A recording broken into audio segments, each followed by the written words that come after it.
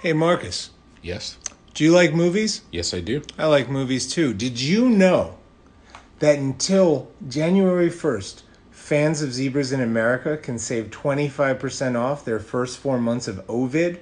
Really? Yeah, have you heard of Ovid? Yes, I have. Well, if you haven't, Ovid is a new streaming service that offers art house, foreign, and foreign art house films and films like that. And as zebras knows, we like that sort of stuff. Yes, we do. You know the often talked about but not very seen Claire Denis film Towards Mathilde? Probably her second rarest seen movie. Yes, well, it is on Ovid. Do you know the great quasi-vampire film Trouble Every Day? Of course I do. It's one of my favorite movies. I know, and guess what? It's on Ovid. That's awesome. Yeah, so that means till now, till January 1st, you can save 25% off. You'll get access, the best streaming service for critically acclaimed independent films, for just $5.25 per month. Simply head on over to www.ovid.tv and use the code ZEBRA at checkout. And then you can be part of the Ovid team. Welcome to episode 107? 108. 108 Yeah. of Zebras in America. Yep. We were on a little bit of hiatus because I had laryngitis. It happens. You're owed a few since I almost died for the whole month of August, and we didn't really record, so it's all good. Yeah, I mean, also like often towards the end of school I have trouble, but yeah, let me tell you something. It's very difficult to be a therapist when you can't talk. Oh, of course. Sure. So the past 2 weeks is a bit of a wash. Yeah. Like I go to jiu-jitsu and be like, don't choke me, okay? Right. Damn, it's like you already sound choked. Yeah, it's just Yeah. it's like they're like, what's wrong with your voice? Like, I lost it. No, Like, I sound man. like Werner Herzog. I often, like, when I need to, one of the things I like to go to is Werner Herzog. Cool. You know what movie I saw recently? What'd you see? I saw the new Safdie brothers film, Uncut Gems. Awesome. Have you heard of it? Heard of it and seen it. Really liked it. Oh, yeah? Yeah. Starring Adam Sandler, Julia Fox, Kevin Garnett, Mr. Bogosian. Yeah. Did I mention The Weeknd? The Weeknd, this guy, Lakeith Stanfield. Yep. And in a non-speaking role, he's just there in the background. China Mac, Oh, yeah. he's there. Oh, you can't leave out Mike Francesa. Yeah. He's got a couple of scenes. And, yeah, so it's a... Judd Hirsch, sorry. How Judd can we Hirsch. forget Judd Hirsch Yeah. of Taxi fame, amongst other things? And Independence Day. I don't know why that's the first movie that popped up. Bill, you gotta kill the aliens. Will Smith and Bill Pullman, come on. If it wasn't for my son David, you wouldn't be in this mess. You know. Okay, okay. I'll stop. The accents are just, they're escalating. You started, then I went, and then you were going somewhere, and I'll let you do the rest. Marcus. Yes? Marcus, it's okay. Okay. I give you permission to occasionally use an accent. You know, the thing is, I don't even know what sort of accent it is, but I think we're trying to be very careful to not upset people, but sometimes being so careful to not upset people actually ends up upsetting everybody, and then no one's happy. Well, yeah. Or the one person, a group of people you try not to upset, you end up upsetting them. Or maybe not upsetting, but you do end up offending them. How they choose to take it is whatever, but I've been in those positions many times. I think we all have. Yeah. Or a lot of us have. So Uncut Gems, Yes. Safdie brothers. Yeah. In the year 2012, Yes. a diamond dealer finds out about these very rare uncut gems Yes. from Ethiopia. Yeah. The movie starts brilliantly with this sort of this scope of diamonds that turns into a rectal examination. Yeah. Somehow they did it really well, I think. And then he's a very unsavory diamond salesman who owes a lot of money, and through a confluence of tragedy just keeps going deeper and deeper, and you don't know where it's going to go. He has a wife, he has a mistress, he has problems. Yeah. Also, real quick, are we doing spoilers? Probably. Like, there's only one main spoiler. I mean... I guess there's two. Because there's, like, the connection between Bogosian and Sam. I'm just trying to... Are we doing spoilers? Yeah? Yeah. Why not? Cool. So his bookie, his loan shark, is his brother-in-law. Yeah. Which is not immediately revealed. No. And... It's done in a really cool way. Yeah, it's done in a very cool way, and they make Bogosian look very young. And yeah, I guess they do for what he. Yeah, I didn't even think about that. Yeah, and it has very scintillating music that works. It's very synthy and dreamy, and it goes very well with the frenzy of the film. Yeah, well, I was about to say finally, but I think in the last two movies, they finally found their stride in terms of, like, the music mixing with the film, because heaven knows what, the music just did not. The music... It felt like one of those mashup things with music with the movie that just didn't go. But I think Good Time and Uncut Gems specifically, I think they finally got it. The music was good in Heaven Knows What. Yeah. And that was the only thing good about Heaven Knows What. Full disclosure, I know one of the Safdie brothers. This is the first movie of theirs, I think, since Lenny Cook that I really liked. Have you seen Lenny Cook? No, I haven't, actually. It's a documentary about, like, the guy that could have been. Like, he was coming up around the time as LeBron James. Mm-hmm. And obviously, since you don't know Lenny Cook, he wasn't as big as LeBron James. Mm-hmm. The Safdie brothers love basketball. Clearly, you can obviously see with this subplot about Kevin Garnett. Yeah, playing himself. Doing a good job. Yeah, doing a good job. The best job of a basketball player playing themselves since LeBron James in Trainwreck. Yeah. And since Michael Jordan in Space Jam. I would even argue that it's Michael Jordan in Space Jam would be number 3. That's what I just said. Yeah, I think that's what you were about to say. I did. I literally just said that. Oh. Yeah. I would say this is the sad version of Space Jam. Yeah. Or Sad Lieutenant. Yeah. The sad version of Don't Mess with the Zohan. Sure. Yeah. Because, like, Don't Mess with the Zohan is about, like, you know, these rows of in New York City where certain goods are gotten. Yeah. Where in Uncut Gems, there's just this undercurrent of the Diamond District and these amazing Furby diamond pieces. Right, yeah. That I sort of want. I mean, I don't really need $1 million piece. No. And then, like, what made them decide The Weeknd? Well, I think it had to do with the time. Right, 2012 was like peak Weeknd. I mean, he's gigantic, he was popping now, off. But that was when he was, like, starting. And I remember, too, excuse me, at that time, it was like, are you pop? Are you indie hipster? Are you like? I remember it was like not that artists need to be put into a category. But I remember trying to, like, pin down what Marcus pinned down what audience liked the Weeknd, and it was true. It was like after that, it was like a couple years after Drake had kind of exploded, and he opened the doors for, like, these, you know, big Canadian artists and whatnot. So. Yeah, and, like, when it first came out, I was like, who is this dude with, like, weird hair who's, like, sampling Susie and the Banshees? How do you say that? Susu? No, Susie. Susie? Yeah, but, you know, for those who are not, it's spelled SIOUX. Something. SIE. I remember, like, I really found out about him because Tricky did a weird cover of them in the late 90s. Yeah. I didn't know that. Oh. He's like, I like Susie and the Banshees. What up, Bjork?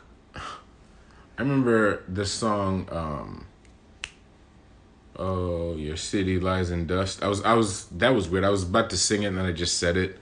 Speaking of dust, have you ever smoked PCP? No, I have not. Hi, Doug. But yeah, Uncut Gems. I right out of the gate. One What? second. For a while, I thought Tricky was much like Sonic, the food restaurant. One of those Explain. things that you hear a lot about, but you don't really actually see in the world. Like I true. never met an actual Tricky fan, and I never saw an actual Sonic until much later in life. Wow, that's interesting. I caught on him early. I remember. I don't know. Actually, I don't think I brought this up before, but Not to diss Tricky or Sonic. no. I remember because for me, I mean, I grew up. I don't know if that's due. I grew up in a predominantly white, kind of hippish college area. But when Hell's Around the Corner came out, same sample as the Portishead song, it was huge. And then by his second album, Max and Quay, he was on. That's how you say it? Yeah. I always thought it was Mexinique. No, Max and Quay, because it's a mixture of a few things. But he was on tour with J-Rue. I saw Tricky live with J-Rue, and it was one of those things where J-Rue went first, because technically they were, in terms of sales, Tricky had more. And then by the time Tricky got on stage, though, half the place had cleared out. It was just it was a weird scene. But that's interesting, because Tricky, from my small bubble, I thought he was big. Like those first 3 albums. He was but big. I mean, for every But I never went to someone's house and saw a Tricky CD. I just heard people liked him. Right. And also, like, I always saw commercials for Sonic, but I never seen one. Yeah. Until late into my 20s. It's same. And of all the places, I went to school in the set, like Virginia, where it was all, Rallies, Checkers, all those places. I didn't see a Sonic till I got to New York City. Same in my early 20s. Yeah. And there's still that Sonic by Union Square. There's no Sonic in Union Square. It's like off Union Square. There is no Sonic in New York City. Oh, I'm thinking of Red Robin. Union Union Square, Manhattan? Yeah, but no, you're right. It's not Sonic. It's not. It's Red Robin. About Dairy Queen? No, it's Red Robin. Red Robin. Yes. All probably gross. I mean, yeah. I've never eaten at any of those.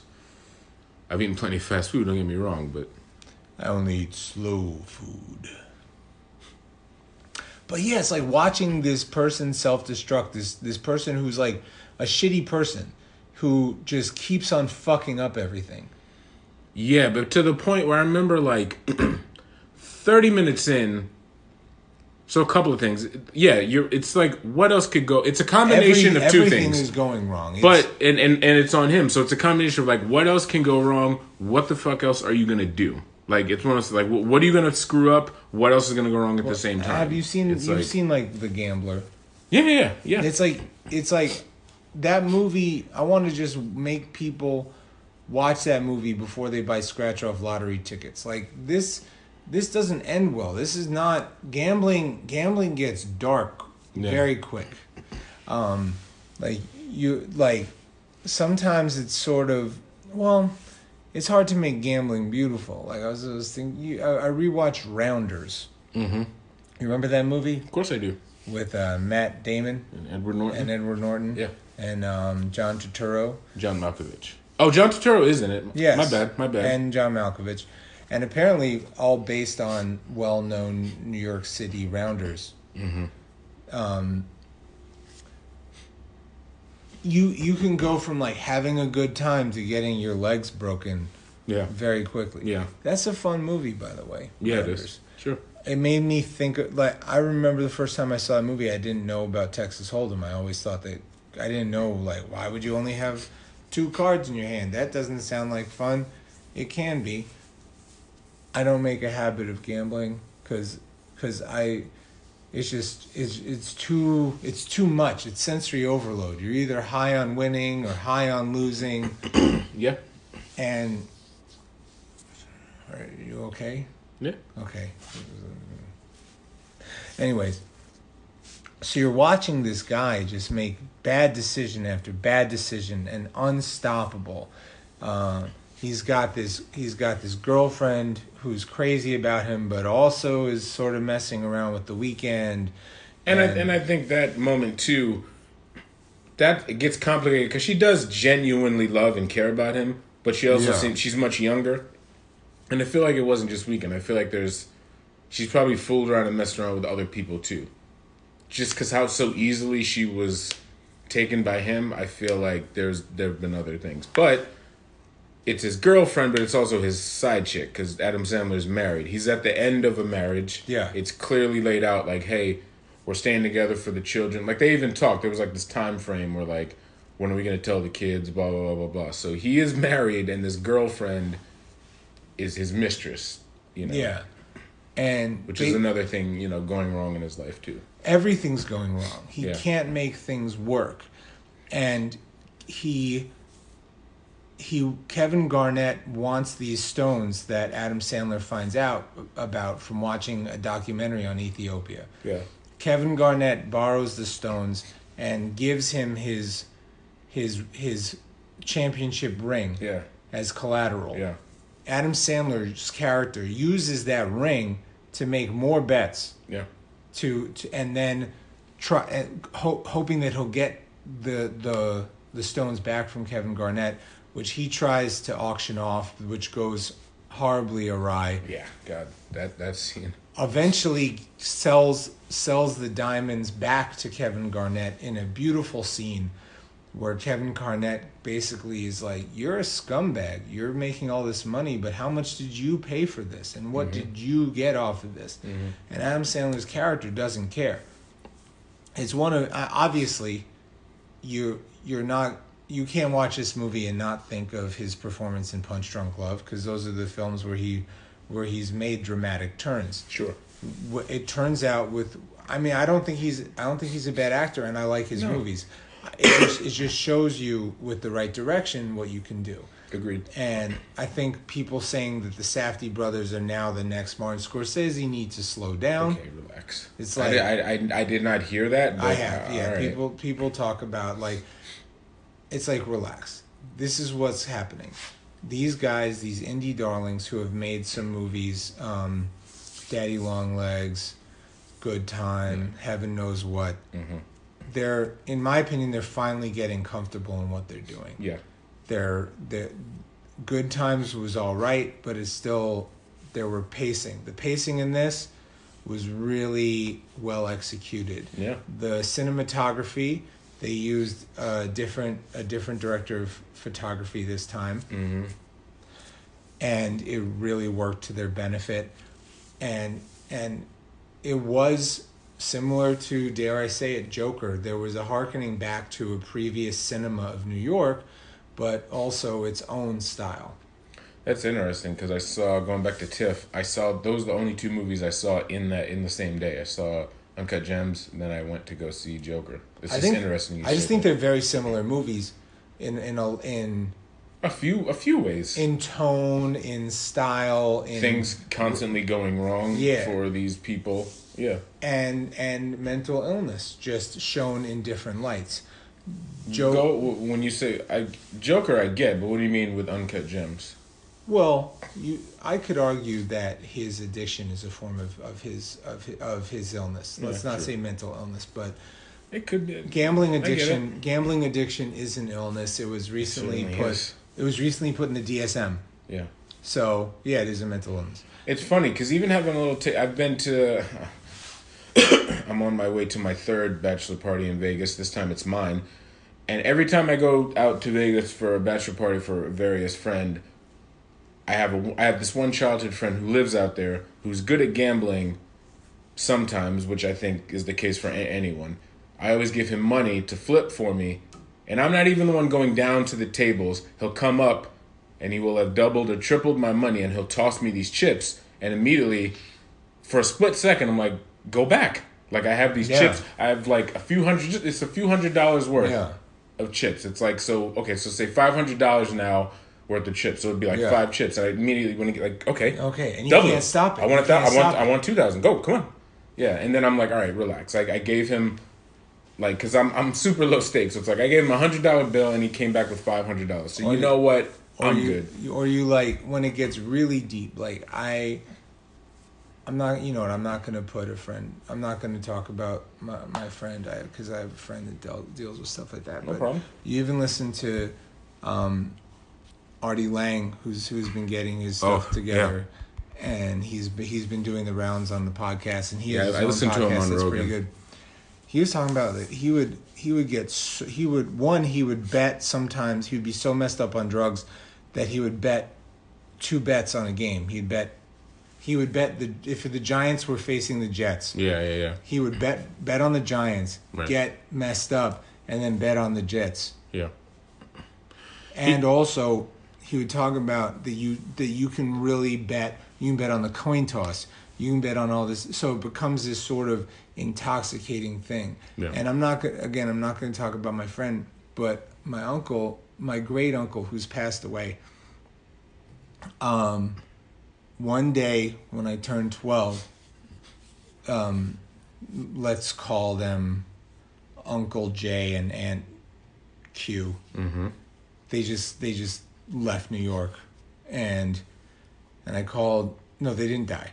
No, I know. I got that. No, Okay. I took No, you literally. You gave me the face that made. No, me, I gave no. Even just having to leave a place is eyebrow raising to me. And then when we invited them to my bar mitzvah, they were like, Scott, you're old enough to understand, and the neighborhood I was in had some mob underpinnings. Wow. And often gambling it's connected mostly to the internet. Yeah. Or like legal-ish means. Yeah. 2012 there were still bookies, and I'm sure there's still bookies in the underworld. I don't deal in the world of bookies, thank God.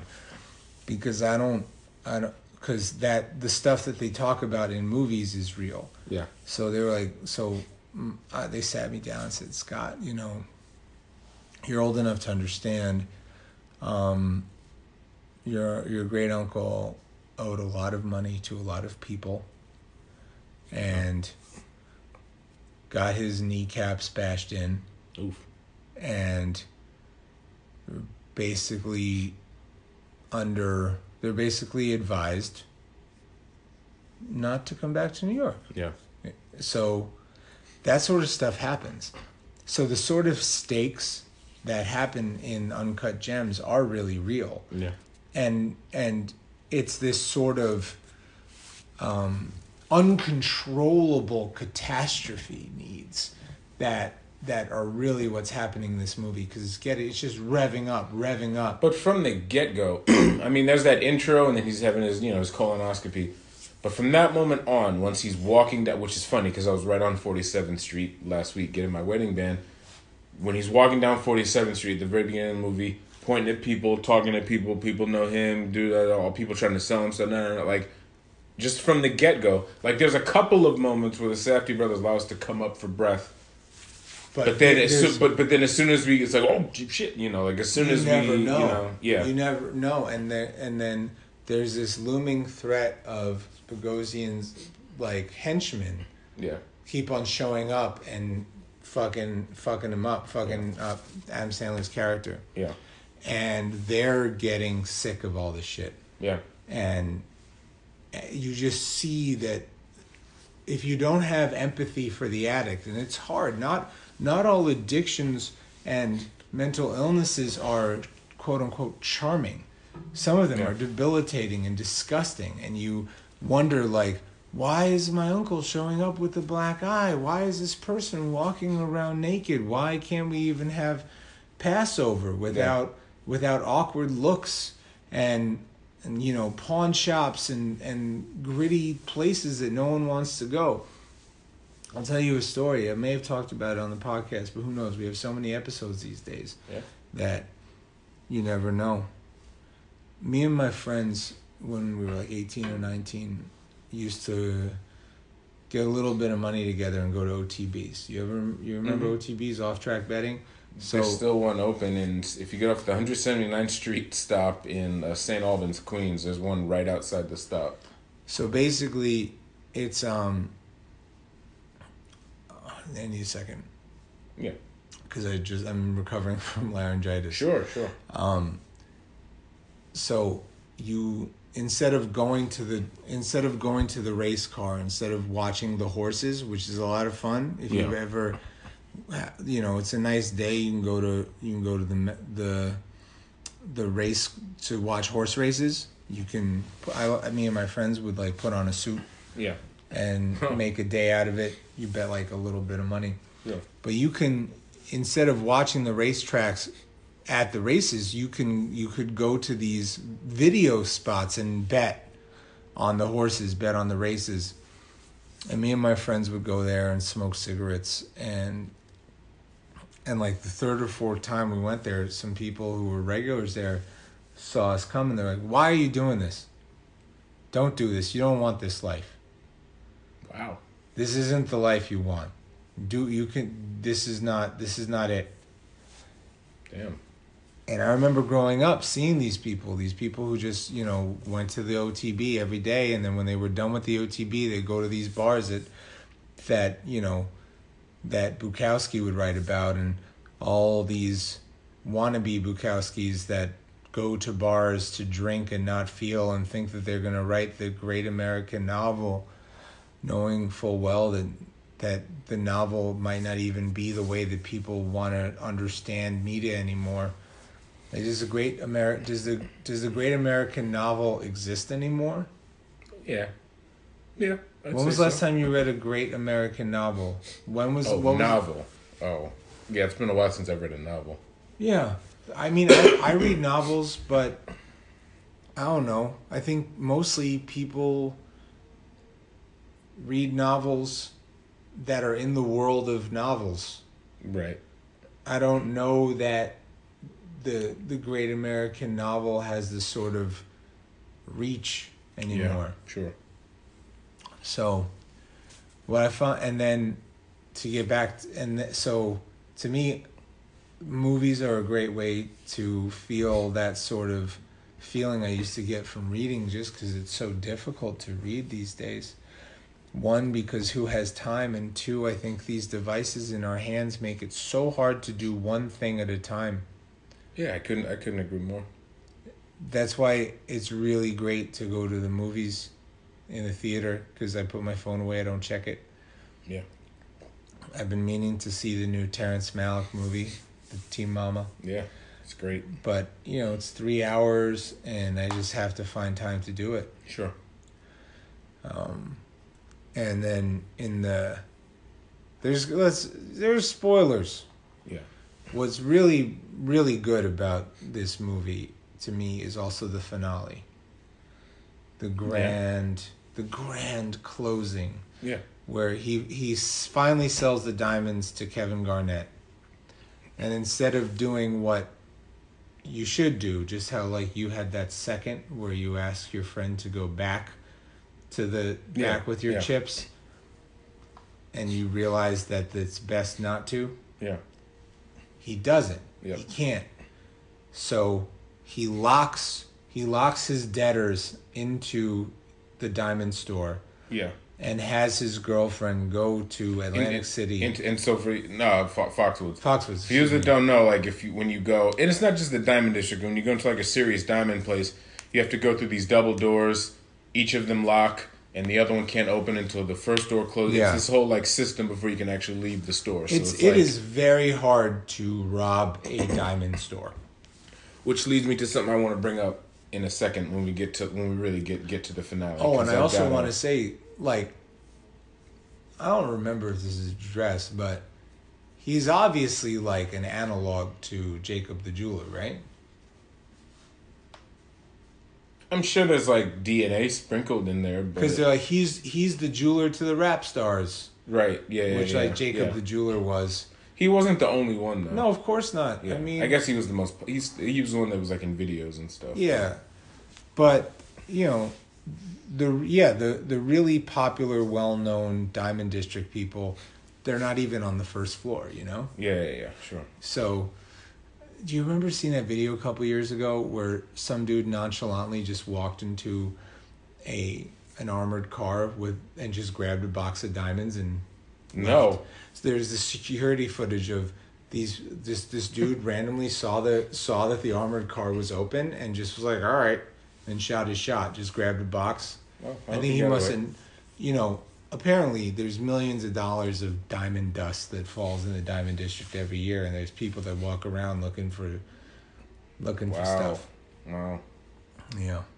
Yeah, so he gets his girlfriend to go to Foxwoods in a beautiful scene. I know you might not have thought me saying a beautiful Safdie brothers scene, but I don't hate the Safdie brothers. It's just I know.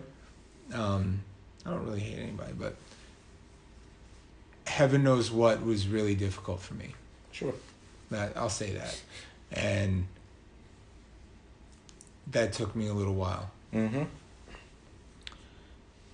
So, like, there's this, like, over-the-top dude that's helping Priscilla Fox get into the casino and leave. And with the money that he's made from the diamonds, he bets that money on a Celtics game. Yeah. For the big one. Yeah. It's always the last one. Yeah. Yeah. And then what happens?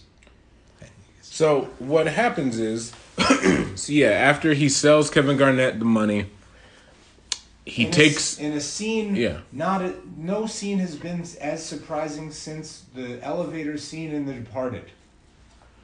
Yeah, okay, so I'll address what Scott just said. So, after he makes this bet, and he has the bookies that are already, to say they have their foot on his neck is an understatement. He has these bookies locked in this doorway. He makes all this money, because the game that he bets on, the Celtics win, and then he gets close to like $1 million now, because he bet this, he bet $160,000, and the Celtics won. So this triumphant music starts playing, and it's like, oh, he won. And the tone, the language of the movie has you feeling like Adam Sandler's character won. And there's that line he tells the Kevin Garnett before he places the bet. He's like, this is how I win. Immediately, as he opens the door, in a great Departed moment, like Scott says, the one henchman who definitely doesn't like Adam Sandler's character shoots him in the head. And then a couple things. So what's disorienting about this is the triumphant type music is still playing. So you're like, oh, shit. Yeah, it's like 80s synthesizer bliss. Yeah, and the movie's almost over. And it's like, they're still playing the triumphant music, but this is a sad ending. He got shot in the head. And then they proceed to rob the store. But a couple things. So I genuinely didn't think Adam Sandler was going to get killed. I didn't think he was going to get shot in the head. And we'll get to who else gets killed, too. I did. But then Because they're following the tradition of the New York filmmaker. Yeah, but my thing is, though, minutes later, it was like, oh, what else was going to happen? Like, even if he won, it's like, how many times did he dodge these guys? Like, real bookies are serious. Yeah. You can't just out-charm people forever. Like, even if he won, it's like... He was going to lose all that money. Okay. Well, that's the other thing I was going to get into also. He was going to bet it again. Yeah. And I want you to notice too, these were like the guys who were after him were just like the big guys. Throughout the movie, there's another obvious, there's like these low-level weirdo twin brother bookie guys who were after him for money. And I'm sure there's other examples. So like that's the thing, that like he had other debts. Smaller, but still a bunch of other debts and probably shit that we didn't even know about. So it's just like, it didn't even matter at this point. Like his life, he was always going to be chasing and being chased, at the same time. And then, in addition to what's crazy is, in addition to Adam Sandler getting killed, his brother-in-law, Eric Bogosian, the leader of these two henchmen, they're just like, you know what, I've had enough of your shit too, because it's probably like, we should have fucked this guy up, Adam Sandler. I mean, we should have messed him up a long time ago. But you keep letting him get by. And he's like, what the fuck? You just killed my brother-in-law. Yeah, and then they eventually kill him, and then they proceed to rob the store. And it leaves me wondering, because eventually there's cameras everywhere. What is the family going to think when it's like, wait, what was my husband doing with my brother? Why were they in this? Why were they both shot in the head? Like, what is this? They kind of knew. No, I don't. You don't think? Don't think none of them really understood? Nope. No, I don't. I think that was the point. That was their little... Because I think it would have been set up that way when the first time we meet Eric Bogosian is in the parking lot of his kid's recital and they rough him up. And then we see him again at this family gathering and everything's cool. It's like, hey, how you doing? And he's like, And there's even that talk. It's like you going on a vacation, as if to say like you owe me money. You going on a vacation when you owe me money. Like it's that kind. Yeah. No, it's total. I don't think anyone else in the family knew. No. Well, because there's another scene too when Judd Hirsch, his father-in-law, and Adam Sandler are like in a room by themselves, and they're kind of talking crap about Eric Bogosian because he's not Jewish too. They hint and mumble that too.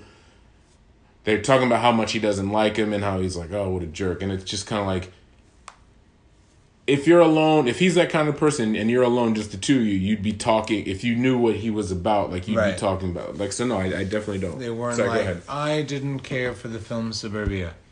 Yeah. I like that movie a lot.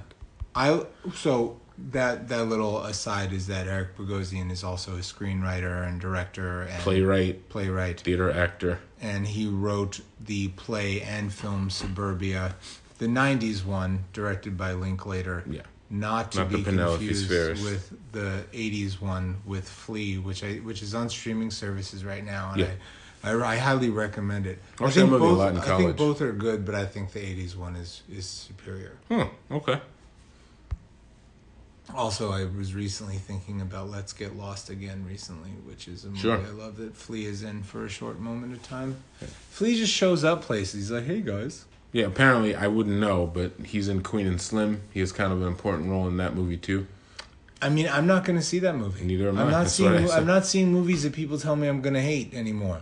Yeah. One thing I also want to say is I'm sure you've heard the story of, Norm Macdonald having a gigantic gambling problem. I was going to get into that because years ago there was a story that Artie Lang told where he won $50,000 and he just threw it in the ocean. He's like, I'm just going to lose it, So because I think that's the thing is that Adam Sandler's character was going to continue to go down this line. Of course, and I think Eric Bogosian's henchmen were just tired of it and just made a poor decision. I mean, I'd be surprised if those characters made it downstairs. Yeah, that's the other thing I want to get into also. It's like, so you commit a double homicide and then you rob the shit out of a jewelry store. And it's like, let's even say they got out of the building. What is their plan? Like what? Yeah, and I'm not calling this out as like a plot hole in the movie. I think this was done out of frustration. It's like, I'm just so angry, I'm going to kill these motherfuckers. It's a crime of passion. It's a. Remember the henchman says after he shoots Adam Sandler, says, "You're confusing me. Don't confuse me. I'm hot. I don't know what to do right now." Sure. And cooler heads don't prevail. And, no, they don't. His Adam Sandler's girlfriend is in for not a treat. Yeah. Oh, nor is his wife or his kids or anyone. Like, because that's another thing too. There's like a little quick, a super quick closing montage of all the other characters, like from Lakeith Stanfield to Jessica Fox to Adam Sandler's wife and kids, and like things are just kind of. Maybe not necessarily for Adam Sandler's wife, but they're still just things are kind of like fine. Like, hey, everything's cool. And, in a few hours, things are not going to be cool. And that's kind of how the movie ends off. And also, it's interesting, too. I had a feeling, because the movie starts off, like I said, with, like we said, he's getting a colonoscopy. And I just thought, oh, that's going to have something to do with this. And then when that movie comes back, when that part of the movie comes back into play, it's like, hey, everything checked out good. And it's like, oh, okay. I thought we were going to go into like Serious Man territory where like, let's say he gets away. I was about to say Serious Man. Let's say he gets, because there's also the Judaism and everything. But like, let's say he gets away with everything and the bookies are happy, bullshit, but everything fine. Then I thought, hey, who's going to, by the way, you have colon cancer or something like that. You know what I'm saying? Because Serious Man, which is like, hot off the heels. It wasn't right after No Country for Old Men. I think Burn After Reading was after. You're right. You're right. Yeah. So, Burn After Reading, not my favorite movie. No, nor And mine. and Serious Man just really didn't get enough love. It's a very understated Job film where it's just like, oh, you can't stop destroying this man, and by the end of the movie you realize like he's also gonna die. Yeah. Gosh, yeah. Wow, I'm impressed that we were able to talk about one movie for damn near 40 minutes. Sure. I mean, I think it says something too, that the movie is, I think it's, there's some people who think, most people like this movie, or really like it. There's some people who are still like, Good Time is their best movie. I think this is the best thing that they've done. I think it's the best thing that they've done for Landslide. Also, Necro isn't in this one. That's probably why it's good.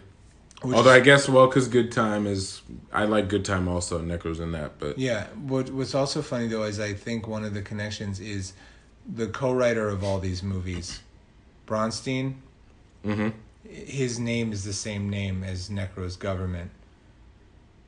Huh. And I think that was the connection. So you're saying you think they might be related? No, I think it's just funny. Funny coinkadink. Oh, yeah. How come Ill Bill can't be in movies? I want to see him in something. Gravesend 2, Electric Boogaloo. He's from Canarsie. No, but I'm saying, like, Gravesend 1 had Lords of Brooklyn. Gravesend 2 has nonfiction. Oh, that'd be interesting. Yeah. You know what I mean? But it'd be them now. Older. Well, yeah. Let me stop. I mean, would it be Sabak Red then? Sabak Red, he's a really good dude. Like, he helps children. Like, that just helps. That he works in now. Well, he doesn't even live in New York now. He works for the it's somewhere in Northern California school system. He's like a big deal there. Still does music from time to time, but I love the Bay Area, man. I do too. I love the older Bay Area. I love like from the early 2000s it's changed. Back. Yeah, it's changed. My favorite thing, naturally being a turntablist, scratcher, battle DJ, is just how scratching and turntablism is just woven into the fabric of Northern California. When I was flying back from a DJ battle that I was in the ITF US Finals in 2002, and I was on a payphone talking to my friend, giving him the results, and I was saying, hey, I got robbed, such and such, blah, blah, blah. And this, like, older, not even middle-aged, this like older black woman security guard came up to me after I hung up the phone, and she was like, oh, that's right, the ITF battle was tonight. And I was like, what? She's like, were you in it? I was like, well, yeah, but how do you know about it? It's like, no, she's like, I just follow it. It's like, DJ battles are big here. It's like, clearly, I mean, I knew, but I didn't know it was like that. So I love that story. Yeah, it's interesting that, like, in New York, really, the only, like, most of the elements aren't as popular or really popular at all. Where you go to the West Coast, there's still breakdancers, there's still graph writers, there's still, like, DJs. They're doing, turntablism is very different now with the advent of Serato and stuff. Yeah. It's a very different thing, but Yes, it is. but it's still alive on the West Coast. Yeah. Do you think DJ Shadow still his label puts out turntablists who are doing really cool stuff. One thing, so the writer of all of these movies, he was also a star at Daddy Longlegs? yeah, the star of Daddy Longlegs, Yeah. which Daddy Longlegs was cool, and I think he started as like a projectionist. He still is. Yeah. Yeah. His name is Ronald Bronstein. Yeah. And Necro's name is Ronald Bronstein. You serious? Yeah. Well, I mean, why would you lie? But yeah, wow. I mean, Okay. why would I lie? Because lying is funny. Sometimes Lying it is fun. So, It sometimes. can be. You know what I'm saying? Yeah. You're about to, I think you were about to ask me a question. Oh, with the whole New York versus other parts of the world in terms of hip hop, do you think? I'm not even saying this as a criticism, because other New Yorkers within the world of hip hop have told me this themselves. But do you think that just like it being woven in the fabric, when you're around it so much, not necessarily you take it for granted. It's just No, like you take it for granted. Okay, it's just one of the things like, yeah, this is always here. Like, this is here. Whereas, like, not that San Francisco doesn't have an early, but there's no place in the world that has a earlier hip hop history than New York City. No. So it goes up. So do you think that other places in the world, when they finally, because I was like that They have a chip on their shoulder and they just continue it. But True. or they evolve it. So like in the South, people don't break dance, but DJ culture is still a thing, and dance culture is still a thing. Yeah. And we go through bits and pieces of dance culture, like the sort of dance style that people do in Showtime or whatever. Yeah. You know, it's just not break dancing per se. Yeah. Though I still have a 4-step. It turns out. Nice. Yeah, I've Well, been practicing some break moves. To cut you off, well, I was just gonna say some of the Showtime stuff is absolutely rooted in like popping and locking. It is, so, yeah, yeah. but they might not know that. That's because true. they might be influenced by like crumping, and crumping is influenced by popping and locking, and you know, Yeah. it you have to go somewhere else to come back there. Mm-hmm. Yeah. I do find that the Safdie is starting to ease into their voice of not of being more straightforward, more. I think the more straightforward arc of this one was good, and I think, you know, their sort of like mumblecore beginnings are starting to change. And it's interesting that all these mumblecore directors or actors are really, you know, showing up and doing their own thing and becoming voices. Yeah. Like you have Medicine for Melancholy. Barry Jenkins. Greta Gerwig is like taking over Hollywood. Yeah.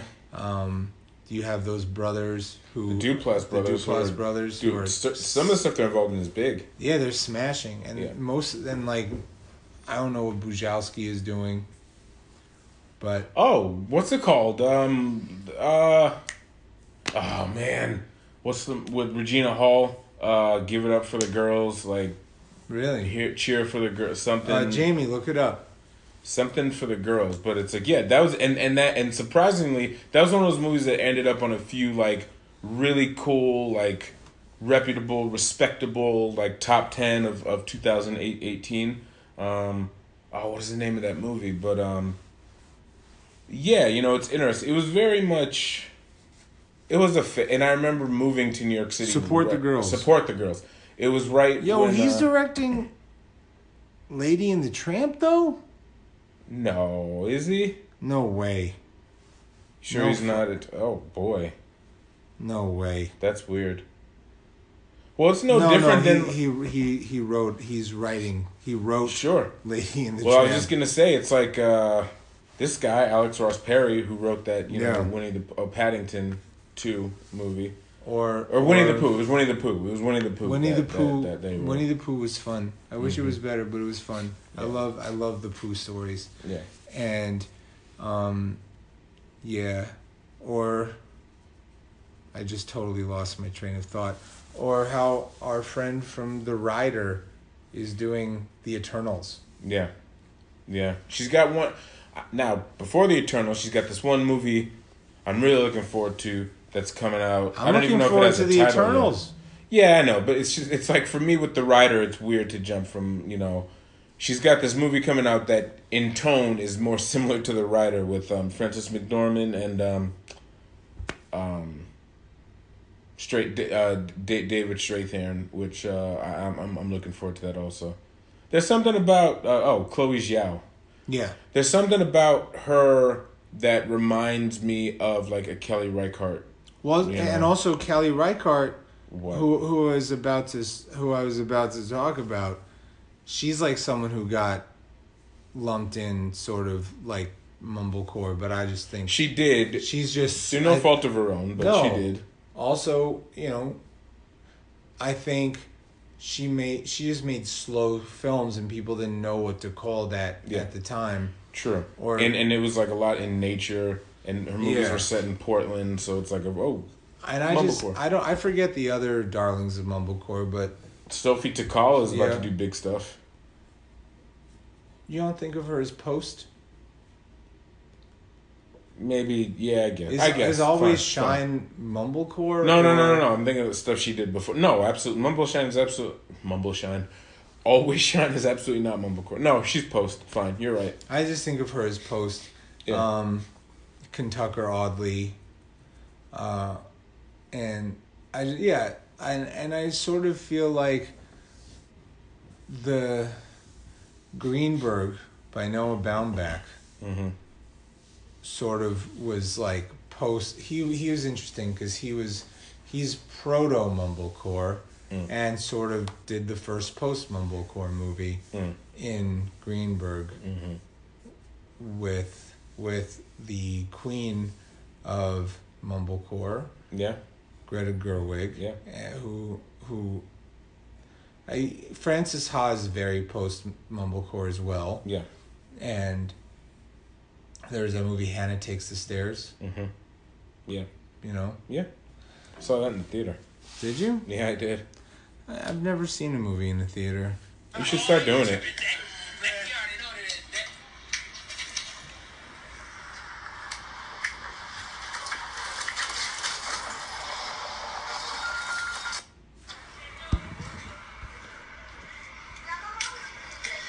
You already know what it is. It's Mel in the building with the big blue faces. Automobile bottom of a banner, which you already know what it is. Chris comes out, not all platforms. Throw it back out, not all platforms. Be alright, out now on YouTube. You already know what it is. We lit. Let me tell them.